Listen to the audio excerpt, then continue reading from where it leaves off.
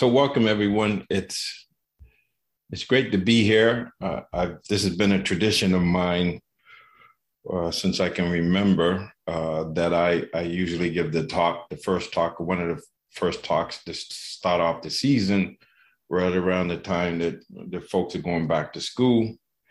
And I think that's a great theme, back to school, back to basics, because what happens sometimes is I feel like there's this understanding that once we graduate from college and everything, that we stop learning and we don't focus, or we are learning about a particular domain, a particular job or whatever. But the most important thing we need to learn is learn about ourselves, learn about how we're living.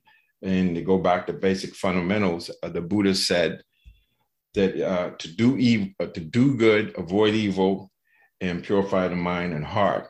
And so obviously I'm going to talk a little bit, but I would prefer having a Socratic style where we have a back and forth. But this idea of do good and avoid evil and purify the mind, I say purify the mind and the heart.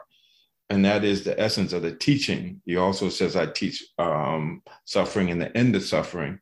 So they're connected. So this idea of basic fundamentals of understanding what are the basic fundamentals for this practice, for any spiritual practice, or for any practice that is aimed at transformation, aimed at freedom, or some sense of freedom, even if it's just freedom from our addictions, or freedom from being in the world in such a way that we're experiencing a lot of stress. I don't know about you folks, but there's a lot of uncertainty that comes with the territory. And so for me, I talk about it and I try to put it into words that make sense. So I apologize for some of the folks that may be expecting me to, talk about the Dharma in a traditional way, or to use Pali or Sanskrit. I like to just talk about it and as Bhante Gunaratana says, in plain English. And the idea is, when I talked about avoid evil, there's a poem I like to read. I don't know if it's a poem or just sort of his thoughts, but Neville Goddard. He's the guy that wrote a lot of books. One of them is The Power of Awareness. And he said, resist not, it's called renunciation. Resist not evil. There is a great difference between resisting evil and renouncing it. When you resist evil, you give attention. You continue to make it real. When you renounce evil, you take your attention from it and give your attention to what you want. Now is the time to control your imagination and to give beauty for ashes, joy for mourning, praise for the spirit of heaviness, that they might be called trees of righteousness, the planting of the Lord, that he might be glorified. You give beauty for ashes when you concentrate your attention on things as you would like them to be, rather than on things as they are. You give joy for mourning when you maintain a joyous attitude regardless of unfavorable circumstances. You give praise for the spirit of heaviness when you maintain a confident attitude instead of succumbing to despondency. And so the idea of do good, avoid evil, purify the mind and heart, and we talk about it in the Noble Eightfold Path. I won't get into it a lot, but the first part of it is it has to do with right view and right intention. And then you have the morality piece, which is right speech, right action, right livelihood. Then you have the mental discipline that we are very, very accustomed to, and that's right effort, right mindfulness, right concentration. And the idea is that we simplify this practice. The basic fundamentals are to get our mind into the right view, or get our mind where it's not dominated by greed, hatred, and delusion, but it's dominated, or its essence is generosity, renunciation, loving kindness, compassion, and cultivating spirit or understanding. And so to do good, we have to have the right mindset. I would say we have to have the growth mindset. We have to have right view, which is a mind full of generosity, love, compassion, interested in understanding or wisdom. And so we do good, but it's a mental thing. And then the right speech, right action, right livelihood naturally flows out of the mind being in a wholesome state. And so a lot of the practice is really distinguishing between what is wholesome, what is unwholesome. And as I read in this poem, when we focus on evil, we're giving our attention to it, and we're generating more evil. It's like if I say to you, don't think about the pink elephant, you're thinking about the pink elephant. So one part of this practice is really to get ourselves in the right frame of mind, or I like to use this analogy that I talk about in my book about the two wolves. This Cherokee grandfather is talking to his son and his grandson, and he's just telling him about, explaining to him that there's this ferocious battle going on inside of him between two wolves. And so I'll simplify it and say one wolf is fear, which represents survival mode, trying to fit in, and the other wolf is love. And the grandson gets very concerned and says, grandfather, which wolf will win? And the grandfather says, the wolf that I feed. And so when we talk about do good, avoid evil, purify the mind and heart, it's purification of the mind, getting able to see things clearly, but it's also understanding what we hold in mind, what we think, what we feel, what our behaviors are, word, thought, and deed, that we want to make sure that those things that we think about, those feelings we allow to manifest in us are feelings and thoughts that lead to goodwill, leads to love, compassion, empathy, understanding. And so that's what it comes down to. And it's interesting because I've been meditating a lot this summer on this book. This gentleman by the name of Earl Nightingale. I used to listen to him, listen to his stuff going back to the 80s. And he wrote a book called The Strangest Secret. And do you all know what The Strangest Secret is? Anybody know what The Strangest Secret is? We become what we think about. I'll say it again. We become what we think about. And so this idea of understanding what thoughts we are entertaining are really important. So we talk about right view and right intention. And so thoughts or intentions that are in alignment with goodwill, with compassion, with seeking to understand, with joy, the opposite of greed, which is a lot of people say renunciation. I like that. Some people call it sacrifice. I prefer the word generosity, to be able to give it, because it's more, to me, that works better for me.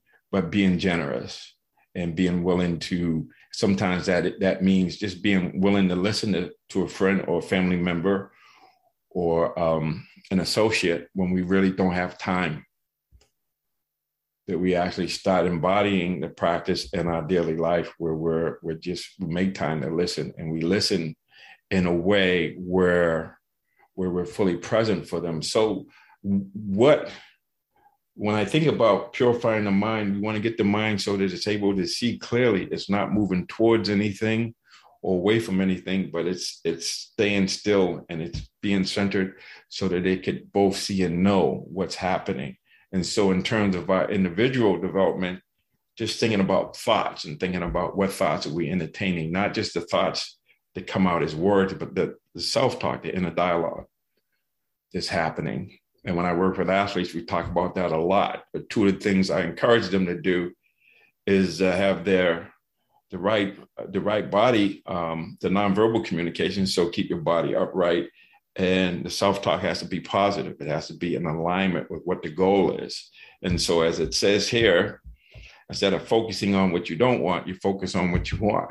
You focus on what the task is at hand. And so this idea of thought control or meditation is not about thinking.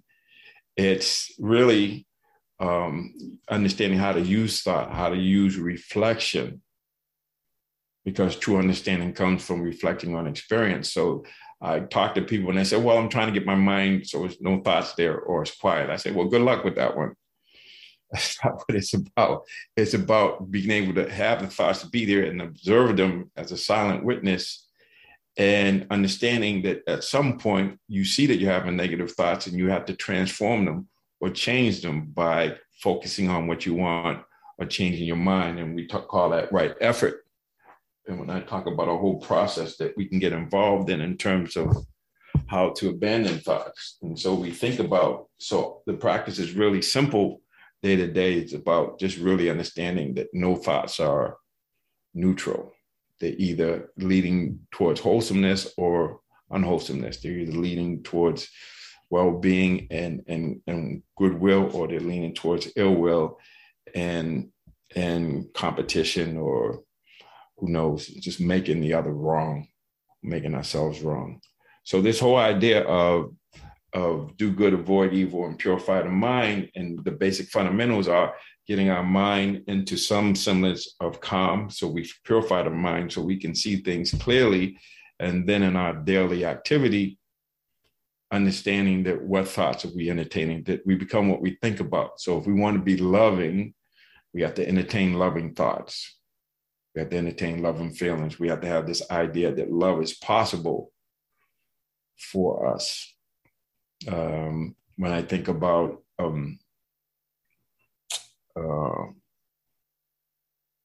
Gandhi, he has this formula that I talk about in my book, The Mind for Athletes, Seeks to Pure Performance. Our beliefs become our thoughts become our words become our actions become our habits, and our habits become our values, and our values become our destiny. So that's a formula. So if we want to be loving, then we have to start with the belief that we are capable of love and we are worthy of love, and that love is possible for us. Then the thoughts are going to be loving thoughts. The words are going to be loving words. And the actions are going to be loving actions. And the actions are going to be loving habits. And the habits are going to be the valuing love. And valuing love is going to give us a destiny of love. Does that make sense?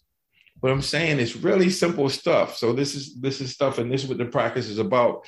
To do the good work, to do good, we have to cultivate the mind and understand what is wholesome, what is unwholesome.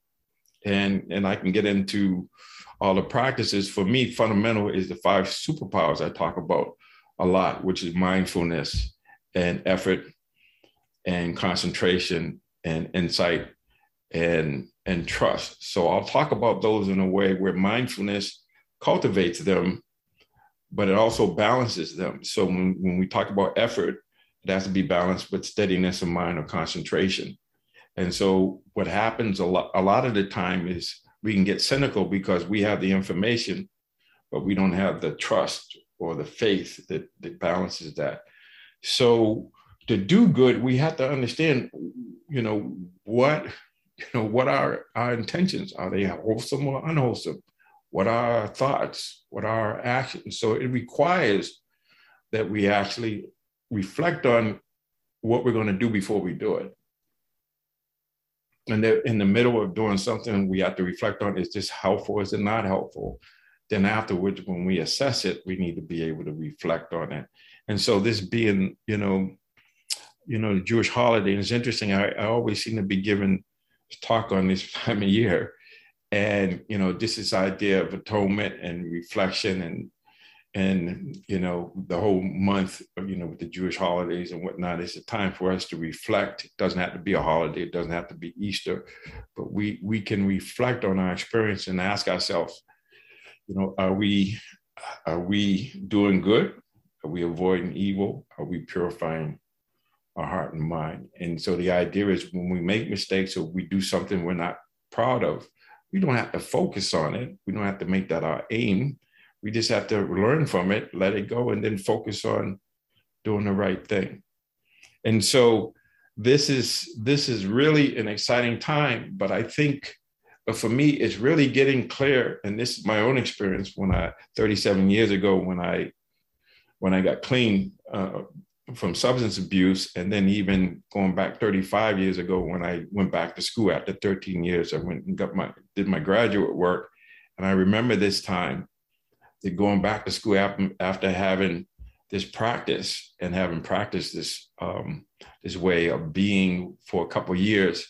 When I went back to school, it was a totally different experience. I wasn't just going to school in order to get a degree or anything. I was going to school in order to learn about myself, to learn about how I can do more good and purify my mind and heart.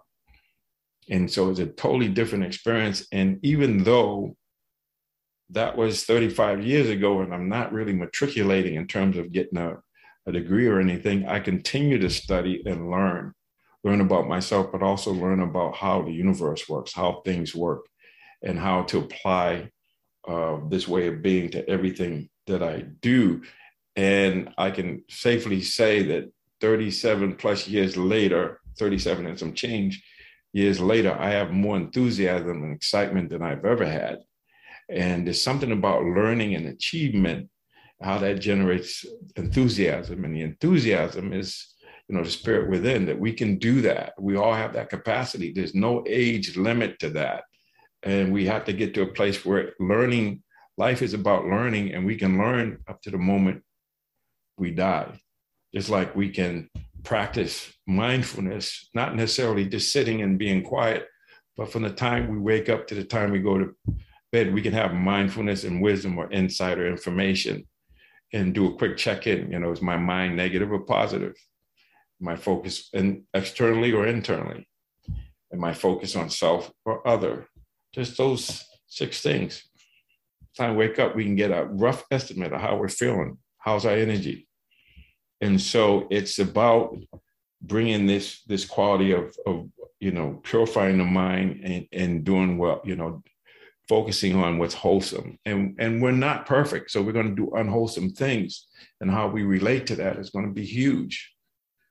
If we make ourselves wrong, or we just say, okay, as Maya Angelou used to say all the time, when you know better, you do better. So we have to practice this forgiveness, this self-compassion, but hold ourselves accountable. And so that's what's possible. And that's what I want to talk about, this idea of the basic fundamentals. We don't have to get into the esoteric part of it. It's just as simple as just we become what we think about. So what are your thoughts, and what thoughts are you entertaining? And what's the consequence of those thoughts? It's really simple, just in the domain of thinking and understanding. How do I, when I have an unwholesome thought, how do I replace it? Well, here it says you give beauty from ashes when you concentrate your attention on things as you would like them to be rather than on the things as they are.